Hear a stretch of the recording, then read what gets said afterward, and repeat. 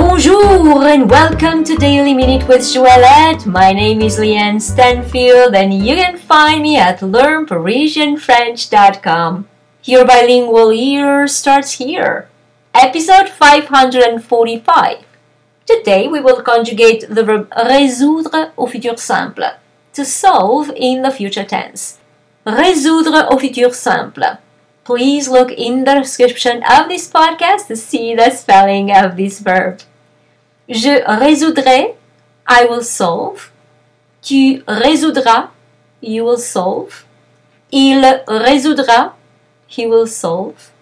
Elle résoudra, she will solve. Nous résoudrons, we will solve. Vous résoudrez, you will solve. Ils résoudront, they will solve masculine. Elles résoudront, they will solve feminine. Je résoudrai, tu résoudras, il résoudra, elle résoudra, nous résoudrons, vous résoudrez, ils résoudront, elles résoudront.